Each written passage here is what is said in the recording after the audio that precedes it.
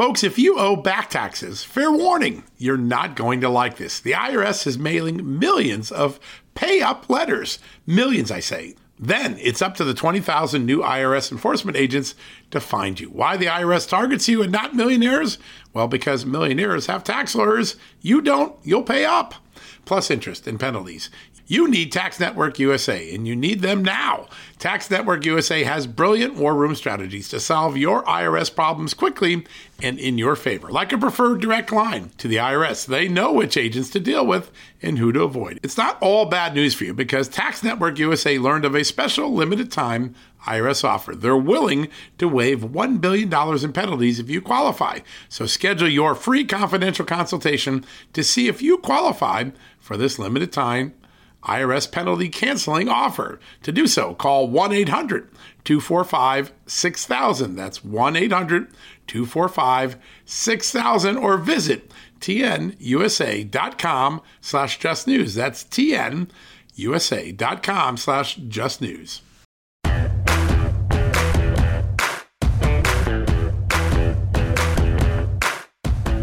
Hello, America. Happy Thursday. A lot going on in the world, but today we're going to take you inside the world of the VA and the veterans because one of those constituencies that have been so harmed and so shocked by the Afghan collapse, by the bungled exit from Afghanistan by President Biden's administration, has been those veterans who fought on the front lines of the Afghan war for 10 or 20 years, often many of them having 3, 4, 5, 6, I've heard as many as 11 tours of duty. And you come back and you feel like you've contributed and you see a slightly more stable Afghanistan, the Taliban and Al-Qaeda in check, and you go back to your life as normal. And then one day you turn on the television and you realize everything that you fought for has just been reversed and erased in a few short days because of poor American planning. This is an extraordinary moment in American history, and those veterans who fought must be going through psychological strife, must be going through the emotional turmoil of seeing this more than we can, because most of us haven't set foot on the ground in Afghanistan. We didn't know the people, we didn't know the conditions, we didn't see firsthand the blood let by our brothers and sisters and comrades in the military who fought so hard so that we could be free and the Afghan people could be free and the threat of terrorism from Afghan soil could be eradicated. All of that's being reversed. Those veterans, they must be feeling an enormous pain. And today we're going to talk to Peter O'Rourke. He was the acting Secretary of Veteran Affairs for a while under President Trump. He worked in the whistleblower office. He worked as the chief of staff. He has now created a group dedicated to fighting for innovation for our veterans, better services, less suicide, quicker speed, more choice, private opportunity. Peter O'Rourke is going to bring us inside the VA as it is now, because it was transformed quite a bit during the Trump years with Democrats and Republicans helping out. We're going to tackle those issues, and we're going to learn what veterans are getting from the VA, what they're not getting from the VA, where the new pressure points are, and what, as someone who served with them, caring for them, what Peter O'Rourke thinks about the needs of our Afghan veterans during this very difficult moment of crisis in American history. All right, we'll take a quick break. When we come back, Peter O'Rourke, former acting secretary of the VA, got a brand new group out there that is extraordinarily important, influential about veterans issues. We're going to tackle all that on the other side of this commercial break. You know what, folks? Stress may be why you can't lose weight. If you've got moderate to high stress like I do, a doctor-formulated weight loss supplement called Lean could be your solution. Chronic stress wreaks havoc on blood sugar, which can cause your body to store excess fat. Stress can also slow your metabolism, which fuels weight gain, and you know all about stress eating and sugar cravings, right? Now the good news. The studied ingredients in Lean have been shown to help maintain healthy blood sugar levels, help optimize metabolism, and keep your appetite under control. Now, if your life is a bit stressful like mine and you want to lose weight, add Lean to your healthy diet and exercise lifestyle. Now get 15% off and free shipping at takelean.com. That's takelean.com and enter the promo code JustNews15. That's the promo code JustNews15 at takelean.com. One more time, takelean.com. Statements have not been evaluated by the Food and Drug Administration. This product is not intended to diagnose, treat, cure, or prevent any disease, and it's not a substitute or alternative for care from a healthcare provider. All right, folks, welcome back from the commercial break. And as promised, a very special guest, someone who served our country in the armed forces. He's a great veteran, then went into the Veterans Administration and helped President Trump make a huge difference in changing the bureaucracy and the culture and the opportunities for our great fighting men and women. And now has created a brand new group called Veterans for America First Institute to carry on the legacies of the Trump policies on veterans and to take them further in the next generation of great veterans we have to serve. Joining us right now is Peter O'Rourke, the former acting secretary of the Veterans Administration. Peter, welcome to the show. Thank you, John. Happy to be here. You have an amazing career, and everybody knows you from your role as the last VA secretary for President Trump, but you served in the military. You saw our fighting men and women up front, close as brothers and comrades, and then you go on the next part of your career, and you're there to help them deal with all of the injuries and wounds that war leaves. Just walk us through a little bit of your bio. You have a really fantastic career. Thanks, John. I appreciate it. I had the honor to serve in a couple different services, work with a couple others, and then obviously serve at the Department of Veterans Affairs. I started my career like a lot of veterans that we have in our country did. Enlisted after high school, joined the United States Navy. I was very proud of that. In 1989, served in the Persian Gulf War, like many others, and really learned a lot. It's a great place to shape young men and women to understand their country, understand what it means to be an American. I left in 1994 to go to college, used that energy and that momentum from the Navy to finish actually a little early, and then decided that I thought my best path forward was in the United States Air Force as a commissioned officer, which I was proud again and honored to get another chance to serve. Learned a lot more. The one thing that's great about the military is there's no shortage of education opportunities and being able to learn more about yourself, how to work with others, and to complete the mission of the United States. Served there until very early in 2006. So I got to experience a lot of the different engagements that we went through, Iraq, Afghanistan, Bosnia, a few others, and get to see a lot of our other sister services from the Air Force up close. And then after 2006, left the service for good that time, at least from an active duty standpoint. We went into working with the services as a contractor, doing different things with the Army, a little bit with the Marine Corps, and then had the opportunity under President Trump to serve again in the Department of Veterans Affairs. Started there, like most do, as a Schedule C.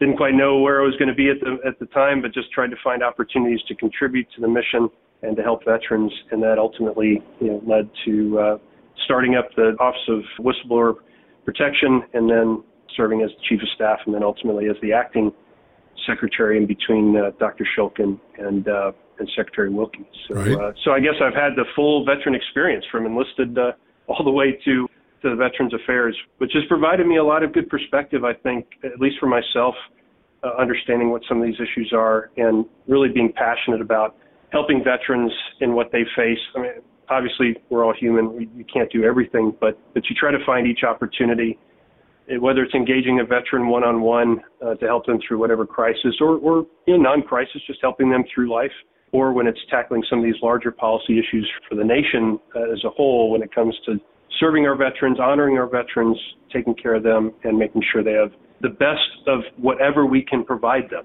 Sometimes that takes different forms, but at the end of the day, it's really providing them the best that we can for what they've done for us. Yeah, and we owe it to them. And, I think people forget, we've been through so much in the last couple of years of news and triumph and the defeat and scandal and controversy and elections, but people forget the state of the VA when Barack Obama handed over the keys to Donald Trump. It was in a mess. There was the Phoenix scandal. There were the enormous waiting lines. And it's almost hard to remember, but the Trump administration made enormous gains for veterans, giving them choice, cleaning up some of these wait times and benefit decisions. I wonder if you could go through and just remind people how much progress you made in the administration over the 4 years that you guys were in power. Sure. Thank you for that. It was a great team. We had a lot of great folks on the beachhead team that came in. We had good folks that joined us along the way to really see a vision for the department that wasn't new per se. People had been talking about, just like the president says, we'd been talking about some of these issues for a long time, but few had really taken, and run the ball across the finish line.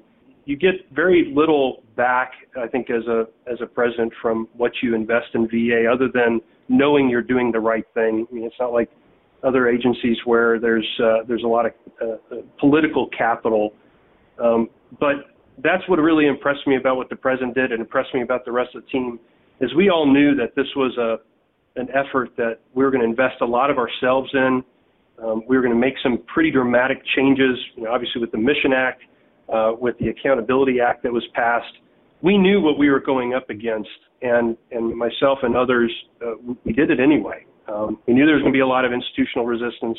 We knew there was going to be resistance from some of the entrenched interest groups around veterans, but we knew it was the right thing. We had learned that from 2014 when we watched a bureaucracy really go off the rails.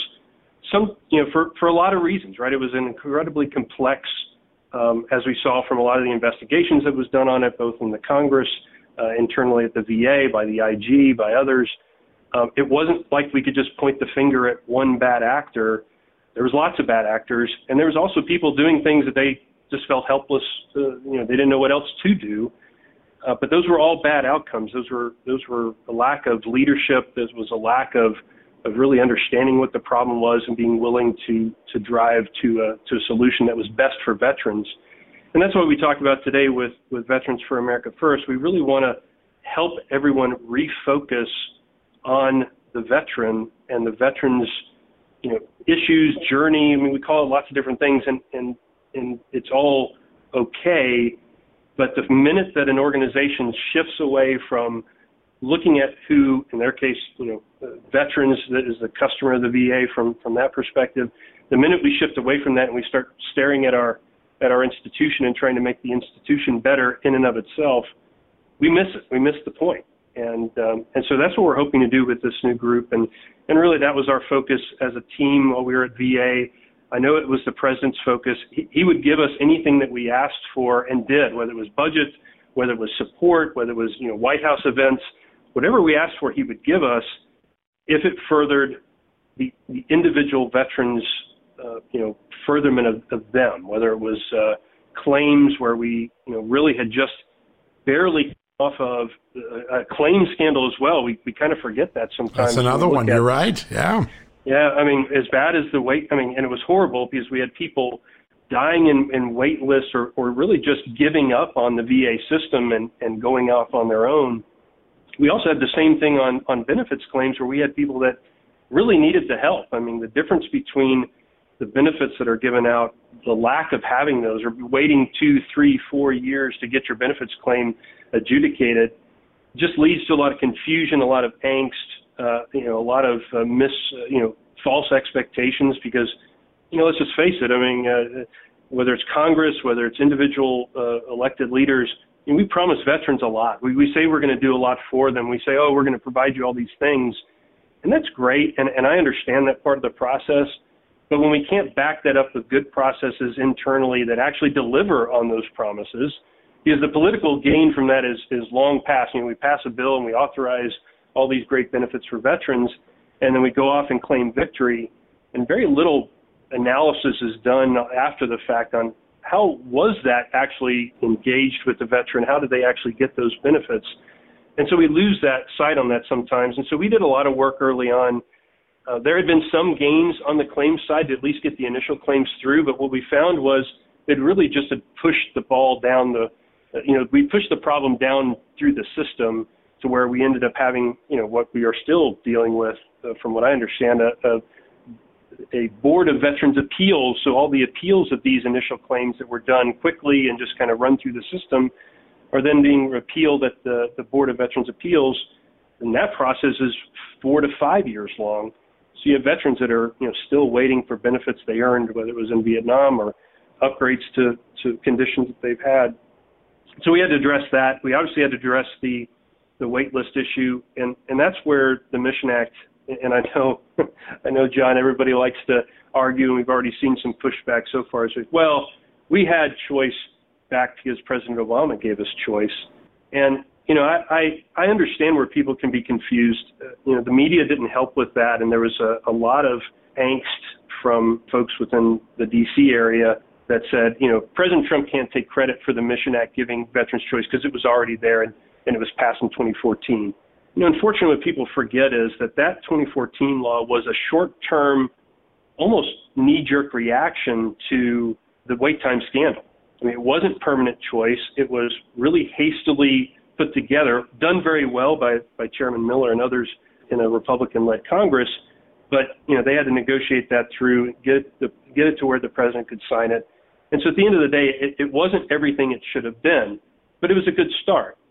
But again, it was temporary. It was very much resisted within the organization because it was a realization that we needed to put this in the veterans' hands. And I use this as an example now because what's really encouraging to see is we're seeing this same realization in our education system right now where people are saying, hey, the dollars should follow the student.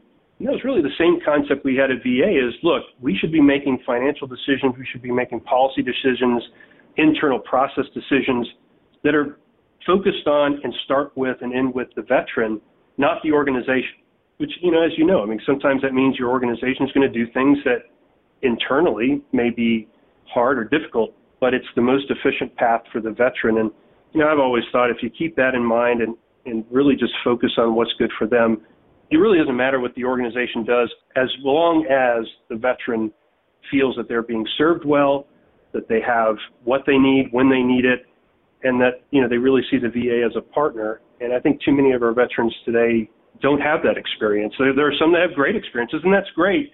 Unfortunately, that consistency is not held throughout the entire system, whether it's on the health side or the benefits side. And that's really the things that we need to address. And hopefully with our group that we'll keep pushing those solutions and helping the organization work through those issues to the betterment of the veteran. Yeah, that is really what we all can really enjoy. We have so much that we talk about when we talk about the permanent bureaucracy. Some people call it the deep state. What sort of recalcitrance did you see to change? What sort of empire building or inertia are the bureaucrats who control the VA? Because listen, the VA is traditionally run by career people, and it was that career system that came to a grinding halt when you came in and others came in with the mission of trying to make it more efficient, to force change, to innovate. What did you see from the permanent bureaucracy?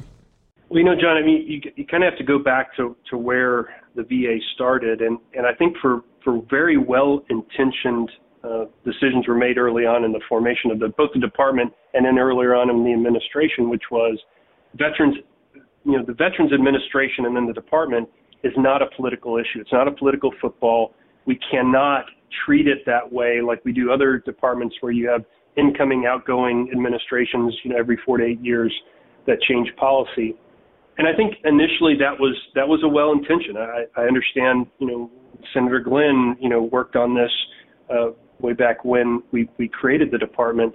I think that was good thinking. That was right thinking. Unfortunately, that's just not the nature of bureaucracies. They tend to, over time, evolve into organizations that create and sustain themselves, and they lose sight of even their original mission. I'm not saying the VA's lost sight of their mission, but when you have an organization that went through or caused a lot of the challenges, scandals, whatever you want to call them, over the past couple decades, there really needs to be a refresh. There needs to be a change. And in our system of government, that's done through the political process.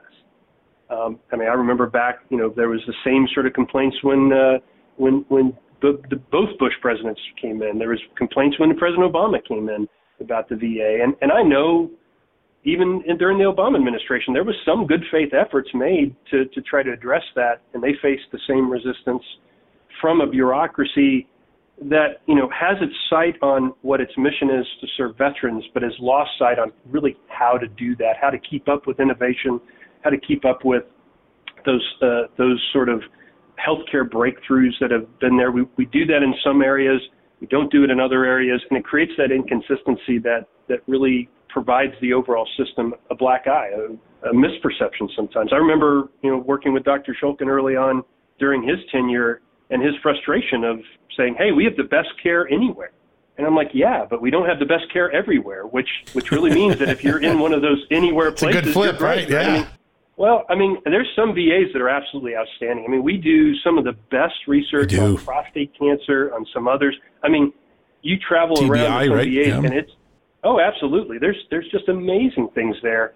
But then there's so many missed opportunities. I remember the first really ugly situation that we faced when I became the chief of staff right after working at the Office of Accountability was the Manchester kind of blow up. And I mean, I remember we were on the ground within 24 hours of that really hitting its peak, and just walking around going, wait a second, I don't recognize this. This doesn't, I mean, I was just at a VA, a couple of weeks before, and it was a very well functioning, the managed team was good, the veterans that you met there really appreciated what their folks did for them. It was a great running operation. To go to a place that, was only a couple 100 miles away and was run so much different. And that was really became a frustration of mine was, I would hope that we can provide the same experience for each veteran no matter where they are. And I think the realization became is that we really can't do that the way we're structured. So how do we get there? And you'll talk to some in the VA that's like, well, we get there by putting more and more money into the VA and expanding services and expanding these things. And it's like, are we really going to get there? And when you really get an honest answer, like, well, we probably can't. I'm like, okay, well then what's the alternative? Let's find the next best thing. And the next best thing was to lean on, our amazing healthcare system that we've got throughout the United States. I mean, yeah, it's got its flaws too, but if I can have veterans go cherry pick the best service they want and put it in their hands, maybe that's the best solution. Yeah. So that's kind of what we worked for. To bring it back to the way that is those require really outside the box, outside the system thinking. Again, that in a political system you do by having new people come in and change what we're doing. And John, I don't know if you know this, but at the VA, there's really only about total 30, 35, 36 political appointees. So if I'm President Obama or President Biden's picks to go in the VA, I'm going to struggle to be able to change a 400,000 person organization with just 30 people. Yeah. And so that's something that has to be a Herculean task. Well, I would say it's probably more like Achilles, right? You're not going to win it.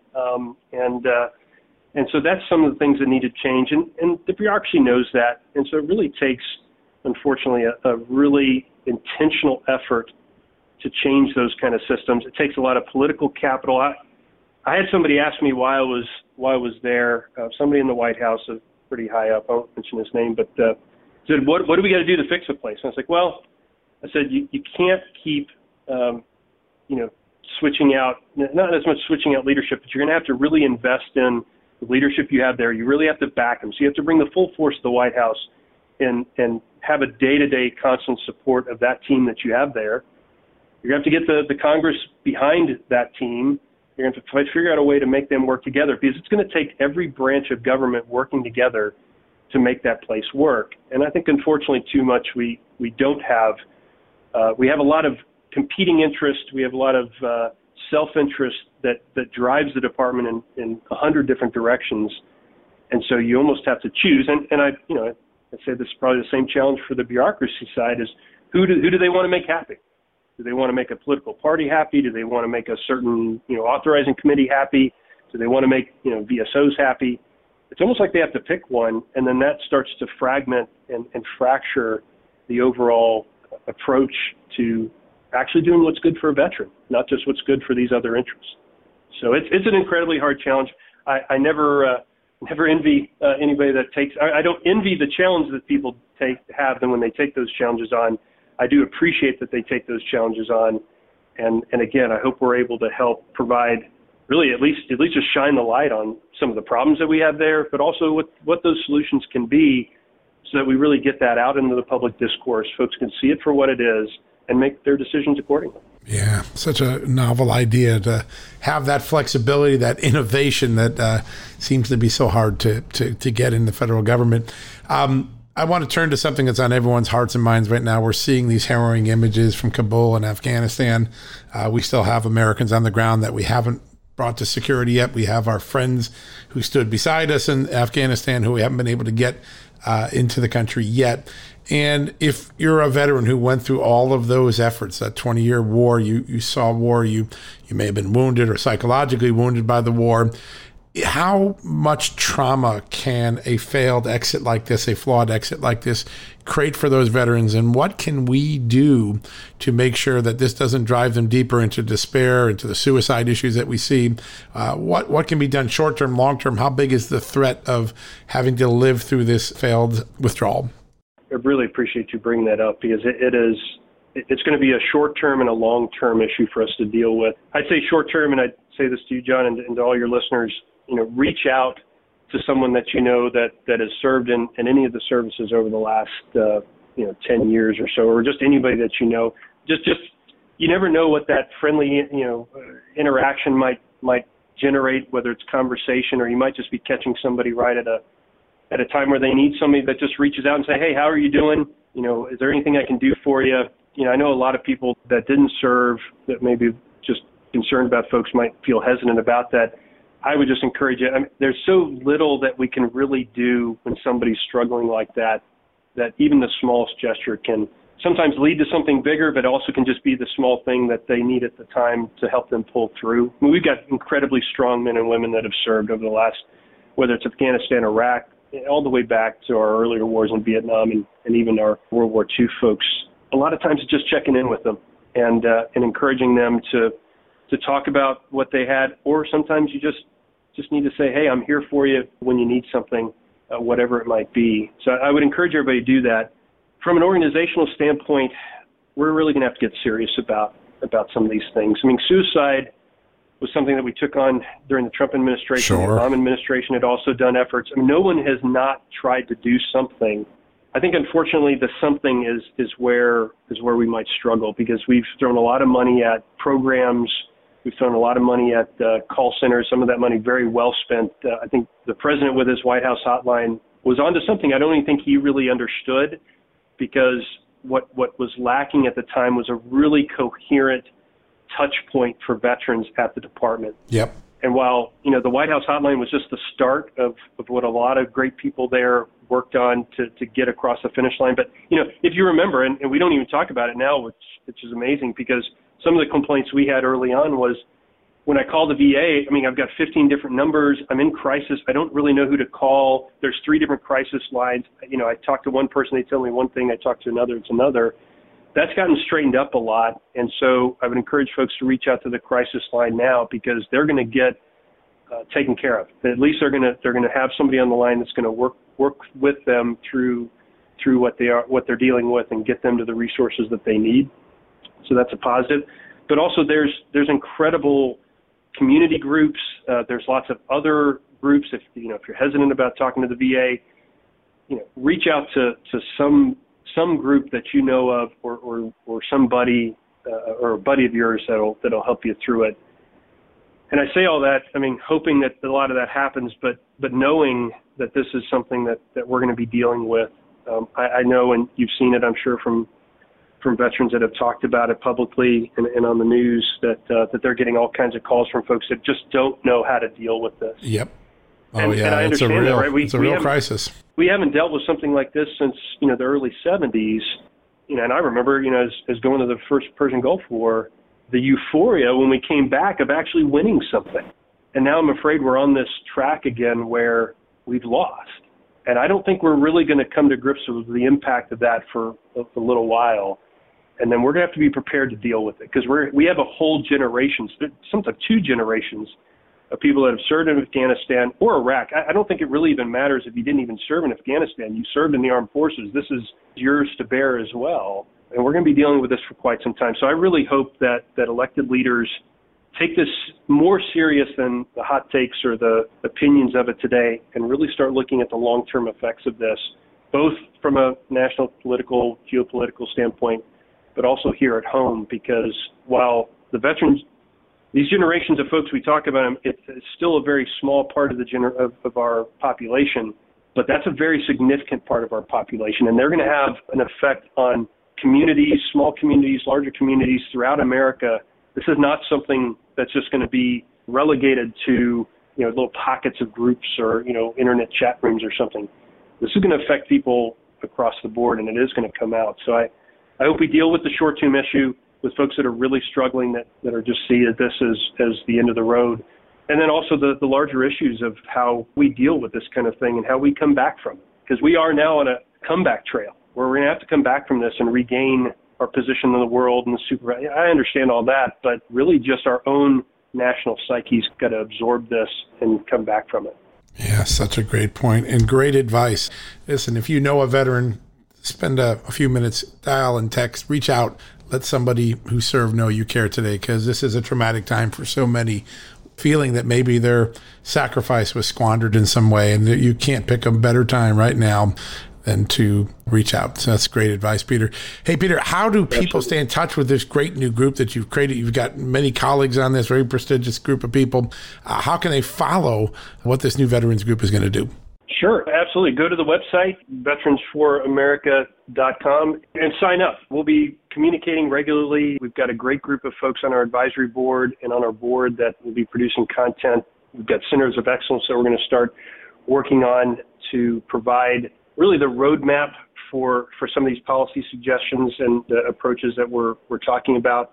Appreciate following people like you. I'm sure we'll stay in touch, and as we grow this organization across the country and engage veterans at the grassroots level and help provide them with the education that they need to make good decisions on how they evaluate just any veterans issues that they come across to see. That's really what role we hope to fill. I mean, obviously we're Trump administration appointees, but this is not a political issue, and that's obviously why we're not starting a political organization. Very encouraged with all the political candidates that are out there that are former veterans. I think that's a great thing to see, and hope that they really push these balls forward in the sense of policy if they get elected. So it's funny you mentioned it. We just had two of those great veterans on the show yesterday, one from Ohio, one from Michigan and Washington State. And it's so fun to see them take their battlefield experience and their passion and their love for country and transition it into politics. What a remarkable movement. We're going to see a lot more of it, I suspect. Yeah, it's going to be great to see. It is. Well, it's going to be great to see what you're going to do too, Peter. This is a really exciting effort, an important initiative, and we can't focus enough on veterans. There's so much more work to be done, and we're lucky that you're on the front lines of this great mission. Well, thank you, John. Like I said, we've got a great team, and we look forward to all the great things that we can do going forward. Yeah, same here. Well, we're going to be tracking that, and be sure to have you back on to give us an update as great ideas and solutions and centers of excellence spread across this great country. Thanks again for the time. Great, John. Thank you so much. You too. All right, folks, we're going to take a quick commercial break. When we come back, we're going to wrap things up for the day. All right, folks, as we draw near to another critical election, it's not only about casting your vote, it's about elevating your voice, making your voice be heard. AMAC is more than just a senior discount organization. They unite like-minded patriots like you and I, committed to preserving our cherished values and actively opposing the leftist agenda that's sweeping across America. Just look at their recent victories. AMAC members helped to push forward an investigation into practices that inflate drug prices. They successfully defeated ranked choice voting in order to protect traditional voting methods, and they've also helped block a federal takeover of elections. As AMAC's membership grows, Washington is listening. Every new member strengthens this movement. If you love America, visit amac.us/justnews to become a 4-year member for just $30. That's a great discount. AMAC is not only better for America, it's better for you. Membership gives you access to the AMAC magazine, free Social Security and Medicare guidance, money-saving discounts, trusted news, sweepstakes, and so much more. It's a community, not a service. Take advantage of our election year sale, 4 years for just $30 at AMAC. By joining over 2 million Americans, they can't ignore your voice in Washington anymore. Join now at amac.us/justnews. That's amac.us/justnews. All right, folks, that wraps it up. I hope you had a good listen on this. This was an important conversation with Peter O'Rourke. I think the most important thing he said that we all need to remember, if you know a veteran who served, give him a call right now. Pick up the phone. Don't wonder how they're doing. Go find out. Let them know you care. Let them know how thankful you are for the sacrifice, because all of this playing out on television right now is causing a lot of our great fighting men and women, the veterans, the scars of their warfare to come to the forefront, the emotion of seeing some of the gains erased. Call them up. Let them know you care, that you care for them. What is such a great idea from Peter. Please do it. It will make a difference for everyone. All right, folks, that's it. We're going to wrap things up for today. We'll be back tomorrow with a new edition of John Solomon Reports, where we're going to go where we don't often go, on the debate about climate change. We got a great climate scientist coming in. Really interesting data to talk about, data you probably haven't heard of from other sources. All right. Have a great night. We'll be back tomorrow with a new edition of John Solomon Reports, the podcast from Just the News. Hey there, it's Amanda Head, and I am thrilled to introduce to you my new exciting podcast, Furthermore with Amanda Head, broadcasting weekly from sunny Los Angeles, California, and brought to you by the dynamic Just the News Podcast Network. On this fresh and engaging podcast, I delve into the latest news with a little bit of a twist, exploring the furthermore of every story. But this isn't your typical run-of-the-mill news commentary or politically charged program. I interview a diverse range of guests, including business leaders, entertainers, musicians, educators, experts, politicians, and many influential figures from both the United States and around the world. So why not make your Mondays, Wednesdays, and Fridays a little more interesting? Tune in on your preferred podcast platform and discover Furthermore with Amanda Head on Apple Podcasts, Spotify, or wherever you listen to your favorite shows. And don't forget to hit that follow or subscribe button, and be sure to download the latest episodes. I can't wait to have you join me on this exciting journey. At Just the News, we break the stories others in the media ignore or are too afraid to tell. We did it on Russia collusion, Hunter Biden, and the security and intelligence failures that preceded January 6th. Our stories have real impact and reach because we stick to the facts. I'm John Solomon. You can help me expand our honest, unvarnished, and unbiased reporting by becoming a premium member at Just the News. You'll get an ad-free experience and exclusive member-only access to events, and you'll be helping us dig up more truth. Join today at justthenews.com/subscribe.